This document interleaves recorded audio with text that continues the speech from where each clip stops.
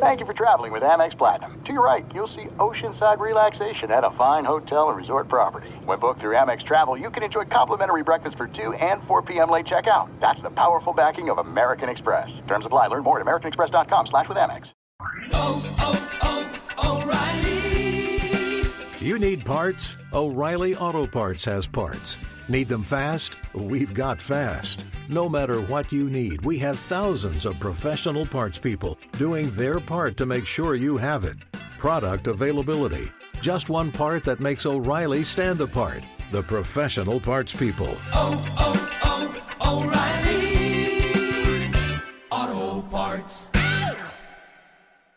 At Bet365, we don't do ordinary. We believe that every sport should be epic. Every home run, every hit, every inning, every play. From the moments that are legendary to the ones that fly under the radar. Whether it's a walk-off grand slam or a base hit to center field. Whatever the sport, whatever the moment. It's never ordinary at Bet365. 21 plus only. Must be present in Ohio. If you or someone you know has a gambling problem and wants help, call 1-800-GAMBLER.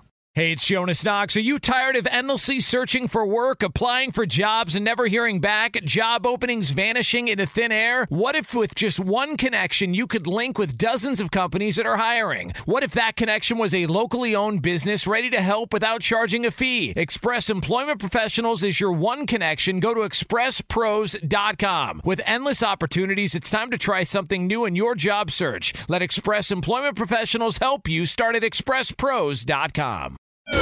This is the best of Outkick the Coverage with Clay Travis on Fox Sports Radio. Welcome in. Fox Sports Radio studios brought to you by Geico. 15 minutes could save you 15% or more on car insurance. Visit geico.com for a free rate quote. I hope your Monday is going fabulously well, and in fact, it can be even better with Duralast batteries. They're proven tough and designed to stand up to even the most extreme weather conditions with patented technology to deliver the most power during startup. Get in the zone, AutoZone. We're always in the zone here with Outkick the Coverage. I am Clay Travis. Hope your weekend went well, and I'll tell you this much. Had some good moves on the gambling picks, but as much as I love the NBA, and I absolutely love the NBA playoffs, this is the most boring NBA playoffs that we have ever seen when it comes to figuring out who's going to actually win the championship. Right now, we got the Spurs and the Rockets. We got the Wizards and the Celtics all battling desperately to get decapitated in the Eastern Conference Finals and the Western Conference Finals. I don't know what's happened to the Cavs. I wasn't a believer. You guys can remember me coming on this show and saying I thought they were going to have trouble with the Pacers. It took me a long time to realize that I needed to bet against them. I bet against them in the first 3 games of that series. I finally flipped it in the Raptors series. I didn't think they had the defensive intensity. I thought whatever mojo they had working chemistry-wise was not connecting. I didn't believe that they were going to come in and win 8 in a row in the NBA playoffs like they have. I didn't think that LeBron James was going to be able to take his game to another level. More importantly, I didn't think that the Cleveland Cavaliers were suddenly going to find themselves after playing 82 regular season games and going 51-31 and finishing second overall in the East. I didn't think they were going to come out and dominate like they did, but they took control of the Raptors, and that series is not even close. We, the North, indeed, yeah, you got wrecked. The North absolutely dominated by the Cavs and LeBron James, and now, even though we've got a two-game series tie here, and I think, look, the Wizards are fun to watch, the Celtics are fun to watch, it's not a bad series. I feel like we're watching a team compete to get decapitated. Somebody's going to get Ned Starked in the Eastern Conference and the Western Conference, and it doesn't matter what happens in these series. So it's hard for me to sit around and say, oh, I'm excited. Now, tonight we got the Warriors playing, and we got the Warriors playing against the Jazz. And the thing is, even if they lose, the Warriors, that is, you know they're going to come back and win in Game 5. And then they're going to be sitting around with their feet kicked up, waiting to see what's going to happen with the Rockets and the Spurs. Do you feel confident in any way that the Rockets, the Spurs, the Celtics, or the Wizards have any hope of advancing to the NBA Finals? The answer is no. And this is what I've been saying from the get-go. This is the real flaw of the overall playoffs when it comes to the NBA. You look at the otherwise larger universe of sports. Right now in the NFL, by and large, if you make the playoffs, if you're one of the 12 teams of 32 NFL teams that are fortunate enough to make the playoffs, and you've got a decent quarterback, so we can toss Brock Osweiler to the curb, we can toss Connor Cook to the curb because of the injury to Derek Carr. By and large, if you have a decent quarterback and you make the playoffs, and most of the times if you make the playoffs, you do have a decent quarterback, you can come out of the wild card and win the Super Bowl. Anybody can win the Super Bowl if you make the NFL playoffs. Anybody can win in Major League Baseball if you make the Major League Baseball playoffs. Anybody can win in the NCAA tournament as long as really you're a top 16 seed, right? It's wide open. Anything can happen. Anything can happen, theoretically, in the college football playoff. We've already seen the 4-seed Ohio State Buckeyes with their third-string quarterback, who, by the way, graduated this weekend, Cardell Jones, coming out of nowhere and pulling off 2 straight upsets to win the title, right? We've seen it there. We certainly know that in hockey, where the Nashville Predators have somehow, as what should be the overall 8 seed in the West, now favored to either beat Edmonton or Anaheim in the Western Conference Finals. They've come out of nowhere. They've gone 8-2 once the playoffs actually started. We know already, because the LA Kings did it, that as an 8 seed, you can win the actual Stanley Cup. If you make the playoffs, you have a chance to win. Everywhere, that is, except for the NBA, where virtually zero chance. If you aren't one of the top 2 teams or one of the top 2 or 3 teams, there's no point in the playoffs. 16 teams make the NBA playoffs. 14 of them, I firmly believe this, have virtually a 0% chance, barring injury. Barring an injury. Look, if LeBron James tweaks an ankle and he's going to miss a series or something bad happens to him, then yes, everything changes overnight. But barring injury, we thought we might have a significant injury to Kevin Durant earlier in the year. Barring an injury, it's going to be Cavs-Warriors in the finals. And there's no point to the months-long process. We got a month now, basically, between when the NBA Finals start. The NBA Finals don't start until after Memorial Day. I believe they start on June 1st. I think I'm correct in that. I think that's a Thursday. I think they start on Thursday, June 1st. Between now and then, we just got a lot of time to kill. Saw a great stat. LeBron James is going to play 8 games in 35 days. He's going to have, if my math is right, 27 days off in the playoffs so far. I mean, that's remarkable. Congratulations, LeBron James and the Cavs. They've won 11 games in a row. That's what happens when you get on a dominant run like they are on. And so I'm going to bring up Jason Martin. Jason Martin, at Jmart Outkick producer, you watched a lot of these games over the weekend. Yes.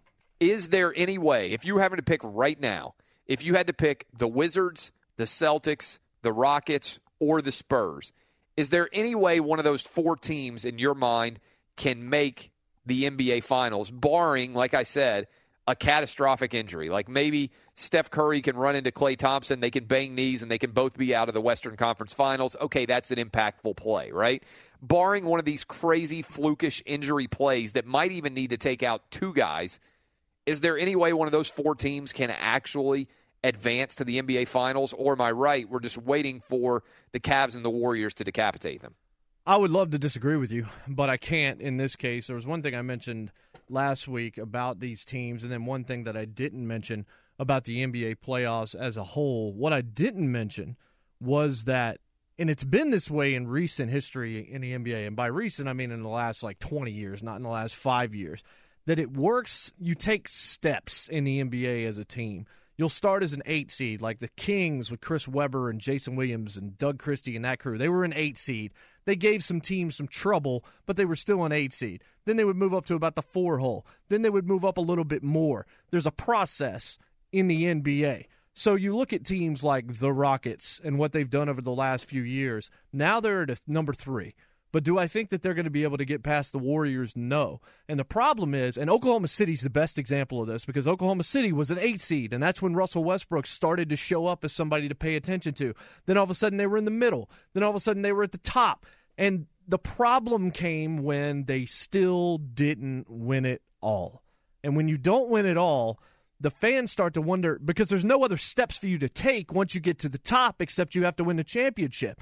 They didn't win the championship. So then you start talking about, well, is it time to blow this team up? The Clippers went from one level to another, and then they stopped somewhere before they got to the top rung. The Rockets, to me, are a team that are going to do exactly what the Thunder did. I don't think they're made to win a championship. They do have a star player. I thought that they would give Golden State a little bit of trouble, but never did I believe that they would beat the Warriors, and I still don't believe that they have a prayer, even if they get past San Antonio, of beating the Warriors. I don't think the Spurs have a shot.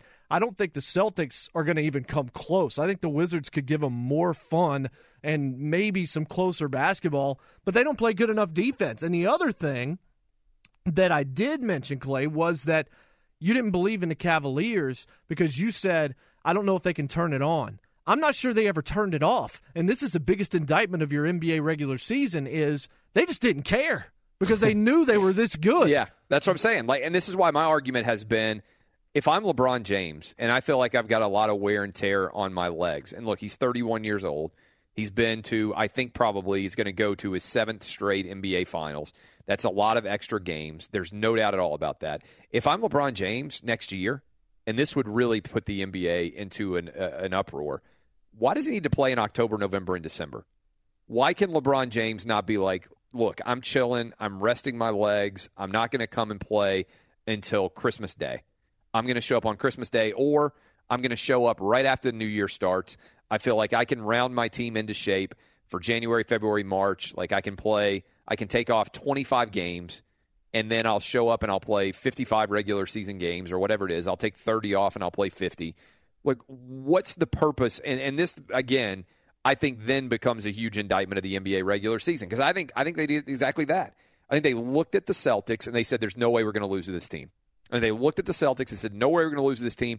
And they said, screw it, we don't even care if we're the number 1 overall seed. And we don't know if the Celtics are going to advance. Obviously, the Wizards, the huge run in the second half, 26-0, whatever it was, to put away the Celtics and tie it up at 2-2. We'll find out what happens in Game 5 going forward. But again, my problem with it is I understand if you're a Wizards fan or if you're a Celtics fan why you care. Because you're like, you want your team to advance. You want Brad Stevens. You want this young Wizards team to kind of advance to the finals and feel like they have another level to go to. But if you're a casual NBA fan and you come on for the NBA playoffs, it's been a disaster. Just about every game has been decided by double digits. Most of them, again, all of the favorites just about winning every single time.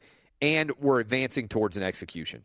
That's what I feel like. Be sure to catch live editions of Outkick the Coverage with Clay Travis weekdays at 6 a.m. Eastern, 3 a.m. Pacific on Fox Sports Radio and the iHeartRadio app. I was planning on watching the Kentucky Derby on Saturday. The Kentucky Derby on Saturday, I think, is probably the single most boring sporting event that occurs on television because there's so much talk and fluff and pomp and circumstance surrounding this horse race, and it only lasts 2 minutes.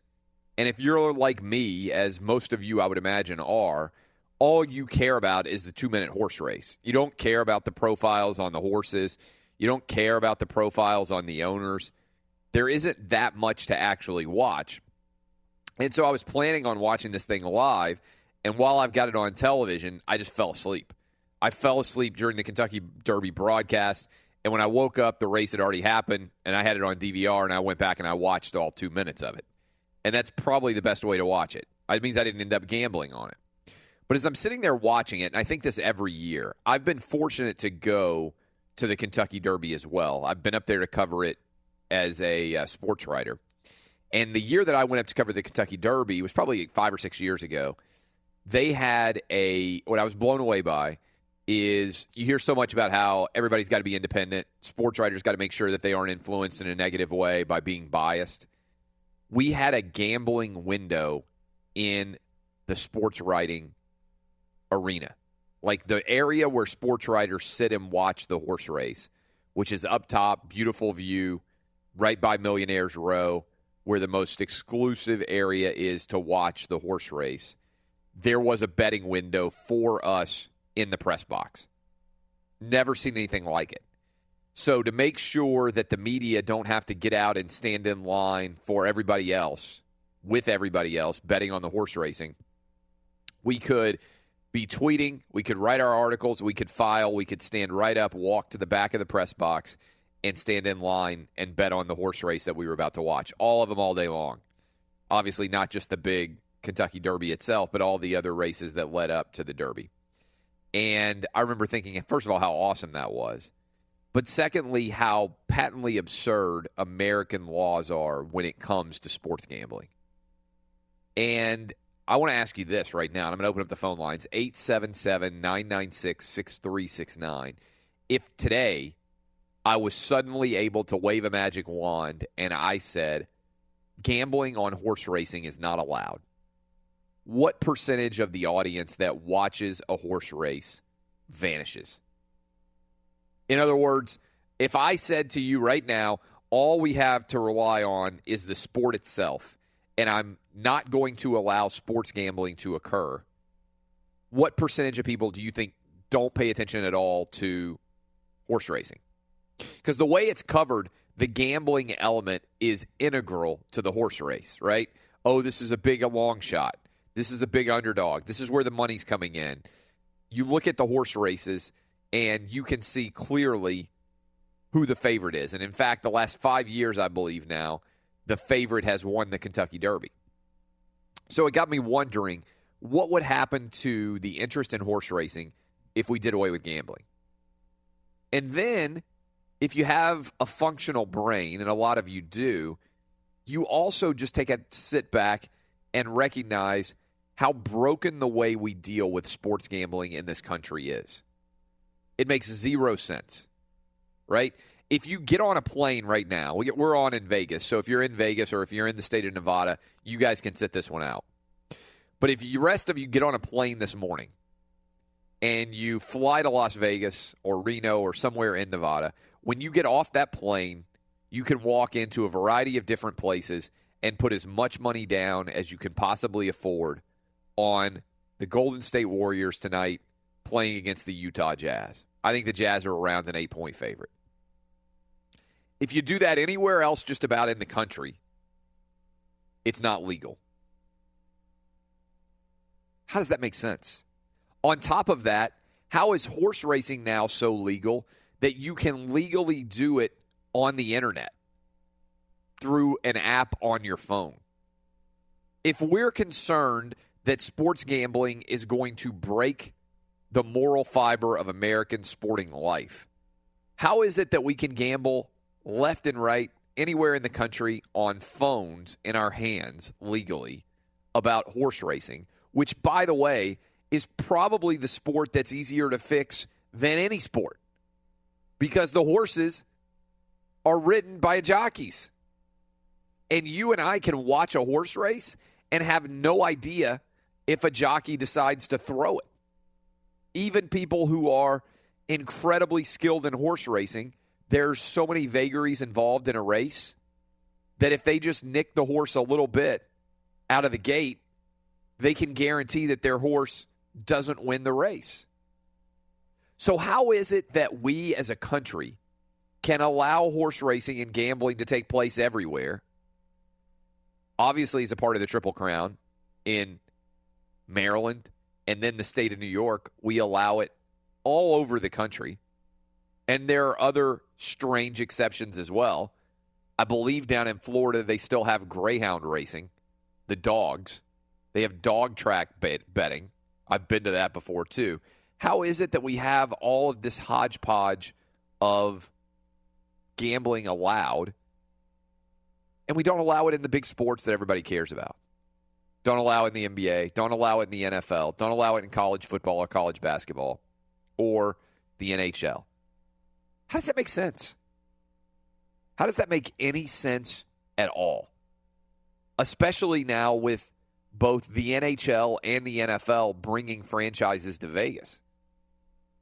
A lot of you are going to go watch games in the NFL and the NHL, and you're going to bet on them in Vegas, and then you're going to go to them. The NFL right now allows you, when you play in those games in London, you can walk across the street from Wembley Stadium and bet on the games that are taking place in London. And the NFL, at least the NBA, has been, Adam Silver has come out and said, you know what, sports gambling should be legalized. But the NFL is so hypocritical on this. So incredibly hypocritical. Because if you ever buy a lottery ticket, go check and see who sponsors sometimes the scratch-off lottery tickets that you buy. I know where I live in the state of Tennessee, we have the lottery, which is basically a tax on the poor, right? Typically, rich people don't walk into gas stations buying lottery tickets. Here in Tennessee, and I've seen it in every other state too, the NFL team sponsors the lottery ticket. In other words, you can buy Tennessee Titan or Dallas Cowboy or whatever the team is, lottery tickets. If an NFL team is willing to take the money from the lottery, the local lottery in the jurisdiction they're in, and put their logo on a scratch-off lottery ticket, how in the world can they not allow you to bet on who you think is going to win in a game?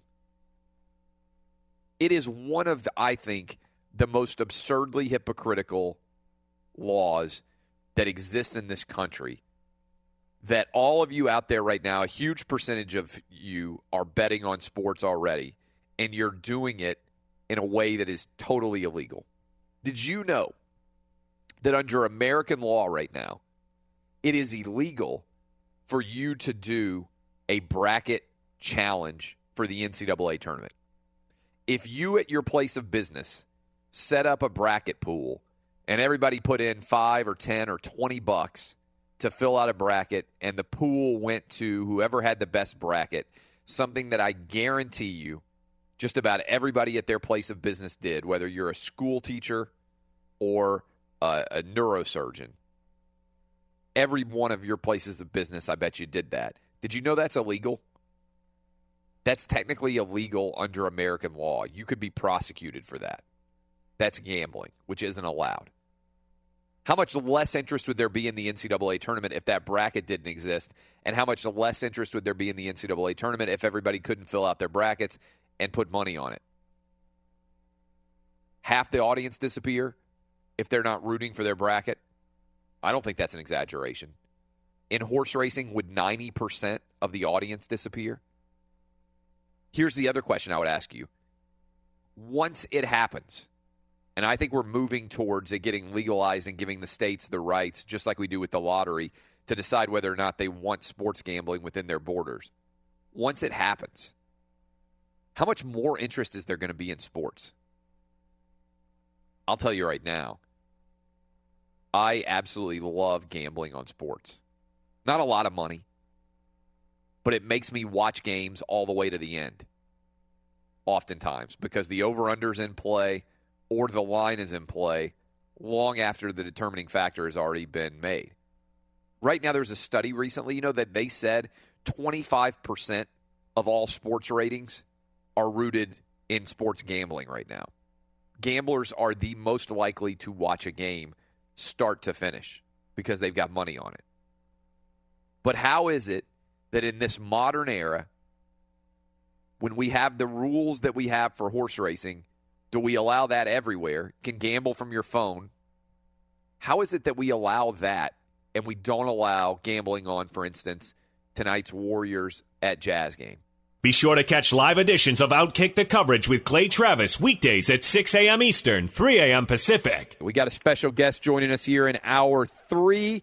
Get your Monday morning off and rolling. It is Jason Whitlock at Whitlock Jason, one of your favorite regular guests to appear on the show. And this morning, Jason, you have shaken off the writing cobwebs and you are taking over the Wall Street Journal with your piece about ESPN, Deadspin, Gawker.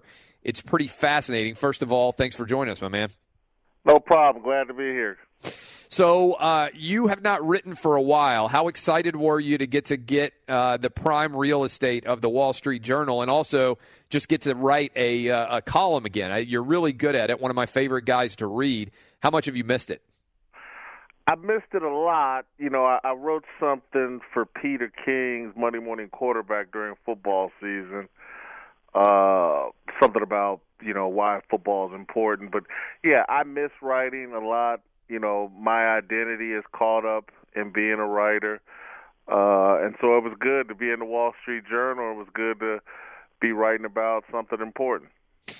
You and I talk a lot about this stuff off the air, obviously, you sounding boards, everything else. And I've been fascinated by this theory of yours in general. And you've been on it for a couple of years now. And for people who haven't read the article, I tweeted out the link. You should go check it out. Your thesis in general is about the changes that you saw at ESPN in the 2 tenures that you worked there. So before I go into the article itself, I want to go back into your past history. When you first went to work for ESPN, what was it like? It was great. I think originally hired in 2000, 2001. Neil Scarborough hired me to write for Page 2.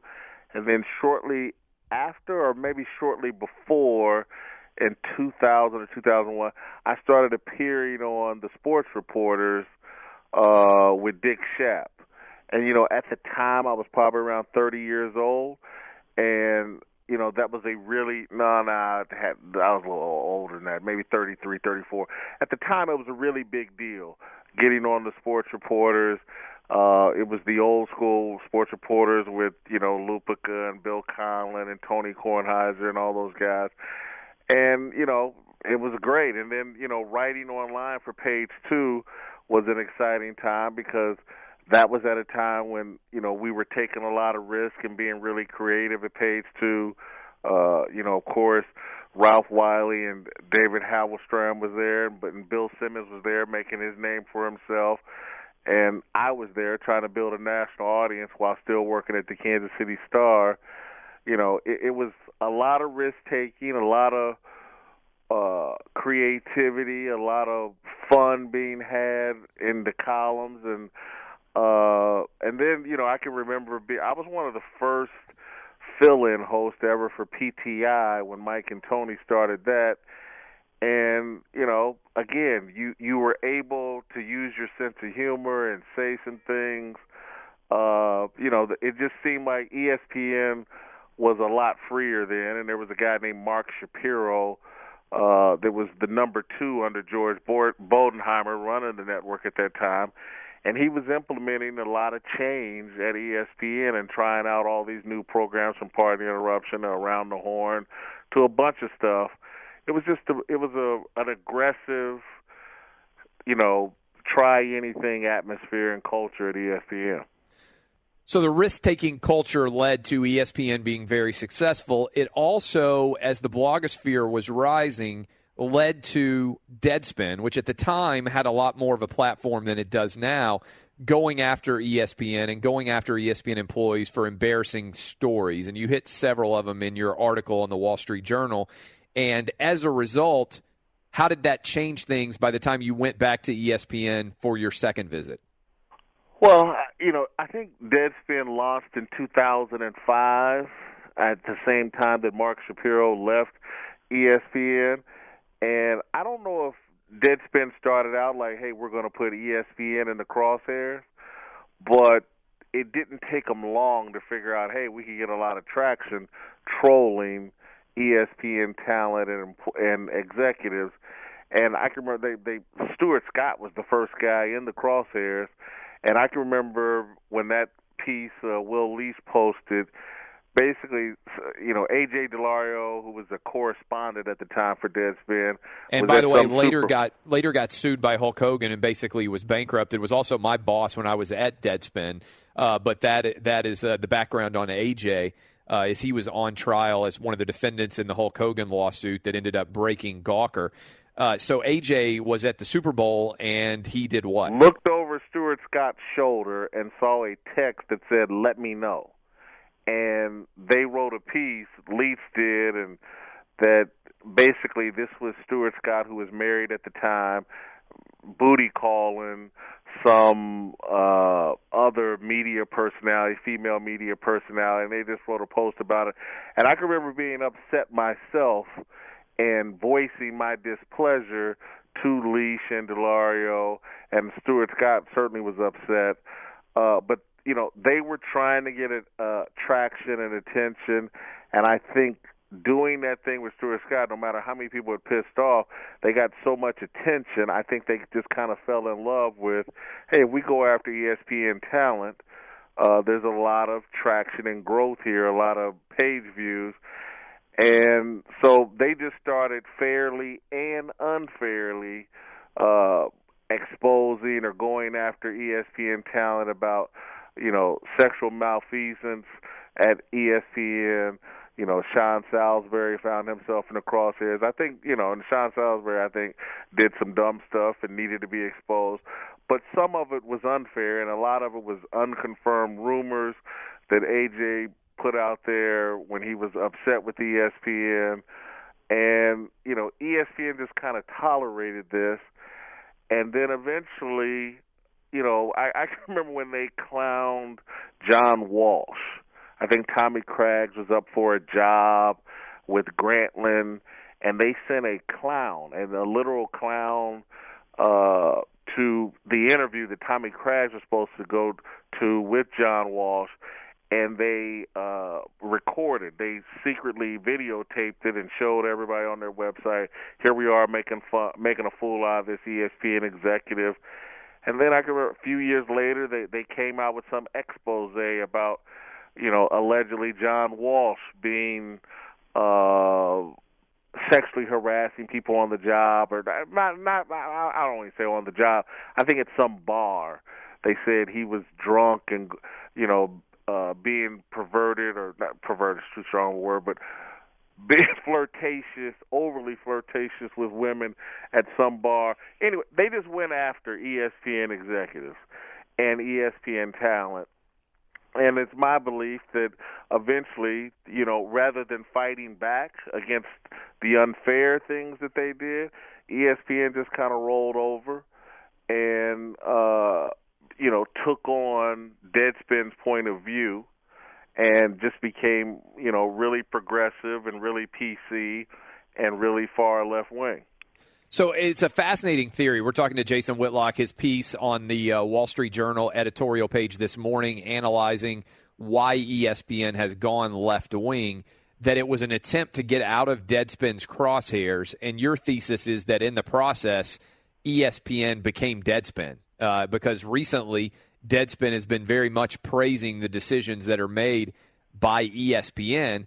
And as a result, people like Linda Cohn are saying, wait a minute, we've now left behind the base of regular fans that came to ESPN to begin with. It reminds me, I said this on this show before, you probably like this phrase. Charles Barkley once said to me, and I remember thinking how much it made sense, if you worry about the people you don't like, then the people who do like you won't like you anymore. And that seems to be a perfect summation of what's happened at ESPN. The people that used to love them now hate them. The people that used to hate them love them. The problem they've got is the people that used to hate them were a small segment of the population, and they changed what was working for that segment, and in the process, they lost their base. Listen, people have been reluctant to acknowledge, the media has been reluctant to acknowledge, write about Deadspin's impact on all of the sports media. The piece I have in the Wall Street Journal focuses in on ESPN. But Deadspin's impact on all of sports media has been the most significant thing that's happened in my career. They went after any journalist, and by going after ESPN, it was a signal to all the other sports journalists. If you're conservative, if you write things we disagree with, we are going to go after your work and potentially you in the most unfair and sensational way possible to try to send a message to all of the sports media. And then they championed. If you were far left, they championed you, and the next thing you know, Bomani Jones is the greatest thing that's ever happened to sports media without any, and again, Bomani has some talent, but the way he was celebrated as if he was the smartest guy to ever enter the sports media profession is a joke. But because he adhered to that progressive ideology and point of view, they celebrated him as such. And the next thing you know, his platforms got bigger and bigger and bigger. And, he's seen as the next wave of great sports journalists. And it's hard to, he hasn't really done enough journalistic work to be considered a journalist, but he's talked about as if he is. But, again, Deadspin's impact can be seen most clearly at ESPN, but it is throughout sports media. Again, let's be completely transparent. they posted a blog with you in a KKK hat. Clearly, a lot of people are familiar about the hatchet job pieces they did on me. That, again, it's like I have documented proof that a lot of the stuff they wrote was an outright lie, and it certainly was biased and skewed, but the mainstream media won't address it because there's a fear of Deadspin. And so, I mean, I've certainly had a Deadspin target on my back and, you know, have had to deal with them trying to smear my reputation unfairly. But I'm just never going to back down to those guys because if you do back down the way, you know, I believe ESPN has, you eventually will pay a price from it. You will run off your hardcore base. And since I'm in the sports world, my hardcore base of fans, traditional sports fans, I just, that progressive far left ideology is not what they believe in. And so I'm just not going to sell out to Deadspin. I'm not going to make peace with a group that has acted really inappropriately and really unethically in a lot of ways. They've stumbled into some good journalistic work from time to time. But a lot of their work is really unethical, the kind of stuff that when I was coming up in the business, the first 20 years, would have gotten you fired. But now it's just kind of accepted in this clickbait world. Jason Whitlock has got a piece up on the editorial page of the Wall Street Journal this morning about the move in sports media from middle of the road, I would say is probably a good way to describe it, to left wing, and how the blogosphere, in particular Deadspin, a popular sports blog, has managed to drive ESPN and Fox and other places, I think it's fair to say, to the left wing. So for people out there who are listening to us right now and they've listened to this interview and they're enjoying it, but they're also saying, why does this matter? Okay, why does it matter that sports media has moved left, and in particular ESPN, which is still the king of sports media, has led that move left? Why does it matter?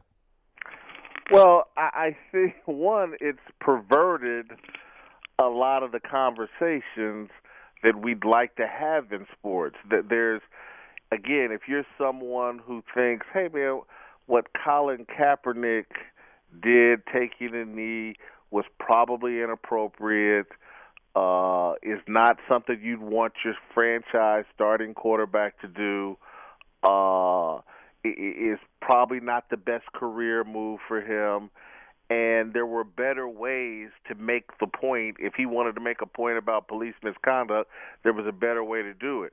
If you argue that in this new environment we have here, you're either a racist white person or you're an Uncle Tom black person. That's the way it's being argued in the sports media world. And there used to be a time when you could take two different sides of an argument without being shouted down as a racist or someone who has abandoned your race and is a sellout. But things have moved so far left, this is now the appropriate way to have these conversations, is to shout people down. Also, I think it's, if you understand sports culture and the values taught in sports culture, they are conservative values without being political. They're, again, sometimes conservative values have no political connotation, and they hadn't in sports. But so many people that grew up in sports culture, as athletes, as coaches, as fans, believe in a lot of the values, the conservative values taught in sports. And again, if you're a business like baseball, like professional football, like basketball, any of these sports, patriotism has been at the heart of sports. It's the only place in America where we play the national anthem and everybody rises. Again, a lot of people that were very comfortable with the traditional, celebratory, patriotic version of sports don't like this revolutionary far-left extremism and progressiveness brought into the sports world. It's like, hey, man, you're trying to stuff some values down my throat that aren't consistent with the values in sports. Sports is about the meritocracy, and some of this far-left stuff isn't about that. And then as it relates to ESPN, why this is problematic, and I argue in the piece, is they have mistaken progressive ideology and progressive diversity as business innovation.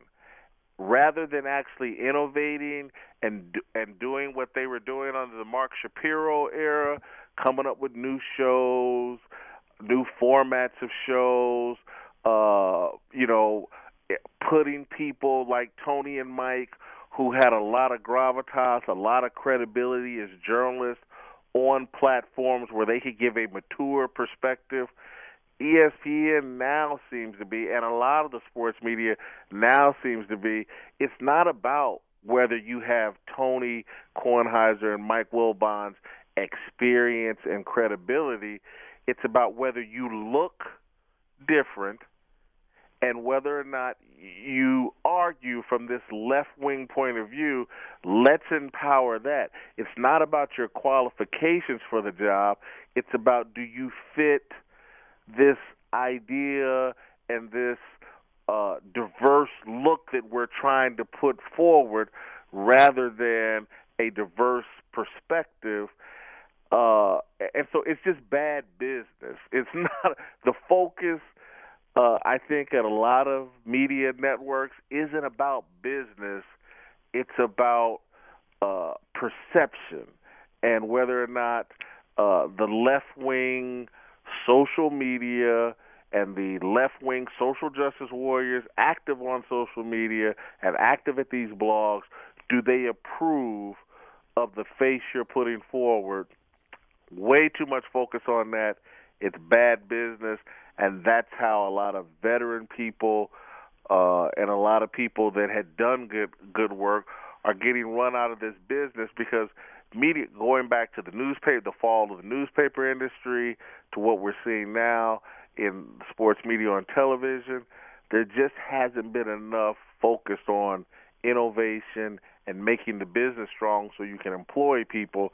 There's been too much focus on, do you fit the progressive agenda? We're talking to Jason Whitlock at Whitlock Jason on Twitter. Go follow him. Do you think there is hope for the future being back middle of the road in sports, with sports as an escape as opposed to a reflection of our divided political landscape? Look, over time, businesses will correct themselves and the market will speak. Over time, I think there's going to be a true competitor rise up and really take on ESPN television and try to cater to the traditional sports fan. And so, yeah, I do think the system will correct itself. It's just going to be unfortunate for the people that get hurt while the business is trying to correct itself. What has the response been to your editorial so far? I mean, it's early in the morning on Monday, but immediately when you put out this tweet on Sunday night, lots of comments rolled in, and I think a lot of people are commenting. Let me hit you on this. At the end of that article, you reference ESPN NFL reporter Ed Werder. He went on a podcast and said he heard, and this is an amazing, quality of work would not be a consideration when employees were let go at ESPN. Werder lamented, quote, "It seemed to me that quality work should be the only consideration." And you write, "Not in this America, the one ruled by social media perception and dismissive of the real world." What has the reaction been so far to your piece? The immediate reaction over social media, over Twitter in particular, seemed organized. 'Cause a lot of people that don't follow me were magically, almost instantly tweeting at me, just them being upset and vitriol and go retire, or, they weren't dealing with the substance of what I had to say. Some people were arguing that somehow I was arguing against a free press. And so a lot of the feedback was preposterous, but it was, there was a lot of feedback, and it all seemed to be coming from the same mindset. So I think I think over Twitter, a lot of people that lean left that is their headquarters. And, I think a lot of Deadspin and Gawker sympathizers are very active over Twitter, and they try to shout you down as quick as possible and create the sense among other people that just kind of lurk over Twitter. Well, everybody thinks this opinion is stupid, and so don't read it or be dismissive of it. We've all agreed it's no good. And then over time, the positive feedback started rolling in, and people were just, hey, man, I'm glad you said this. I'm glad someone's speaking the truth. This is what I've been feeling. I've been trying to figure out what happened. Why did ESPN move so left so quickly? So I think there's been a cross-section of opinion, but again, because social media leans left and because, in my view, Twitter and Facebook do a good job of manipulating social media to lean left, that it's hard to figure out. But I do think people were reading the article and reacting to it. And so, I think this is, because it's an original idea, I think it's been out there. I think, to me, Clay, it seems obvious what Deadspin did to ESPN. I, for the life of me, have been trying, why has this never been written about? Why wasn't this documented in real time? You have all these media critics out there, the Richard Dices of the world, and all these other people that monitor these media outlets. I don't understand how this never got addressed as it was actually happening. The stuff ESPN did to some of the executives and some of the talent at ESPN. Remove me. Let's say you hate my guts. Let's say you hate Clay Travis's gut. Some of the things that went on, with Stuart Scott in 2007 were so outrageous, I don't understand how this stuff wasn't addressed then. It is a fascinating question because you go back and look at all of those details and the way they piled up. It's like ESPN got so afraid of Deadspin that they became Deadspin. And what's fascinating about that is Deadspin is a shadow of the site that it used to be. Its traffic on sites, its influence continues to diminish, and now we're seeing the same thing happen with ESPN. It's why I love reading your columns, why I love having you on the show, and why I love talking to you outside of work. Always original thoughts, always thought-provoking. Appreciate the time, and congrats on making the debut, I believe, for you, right, in the Wall Street Journal editorial page. That's big time. Been in a lot of papers. First time in the Wall Street Journal. I can check that off my to-do list. All right, my man. Good stuff. I appreciate the time. That is O'Reilly. Are your wiper blades chattering, skipping, or squeaking? Don't let streaks or smearing on your windshield compromise your visibility. When it's time to replace your wiper blades, stop by O'Reilly Auto Parts and see our selection. Our professional parts people will even install your new wiper blades while you wait. Stop by O'Reilly Auto Parts today. O'Reilly Auto Parts. At Bet365, we don't do ordinary. We believe that every sport should be epic. Every home run, every hit, every inning, every play. From the moments that are legendary to the ones that fly under the radar. Whether it's a walk-off grand slam or a base hit to center field. Whatever the sport, whatever the moment. It's never ordinary at Bet365. 21 plus only. Must be present in Ohio. If you or someone you know has a gambling problem and wants help, call 1-800-GAMBLER. I'm Katya Adler, host of The Global Story. Over the last 25 years, I've covered conflicts in the Middle East, political and economic crises in Europe, drug cartels in Mexico.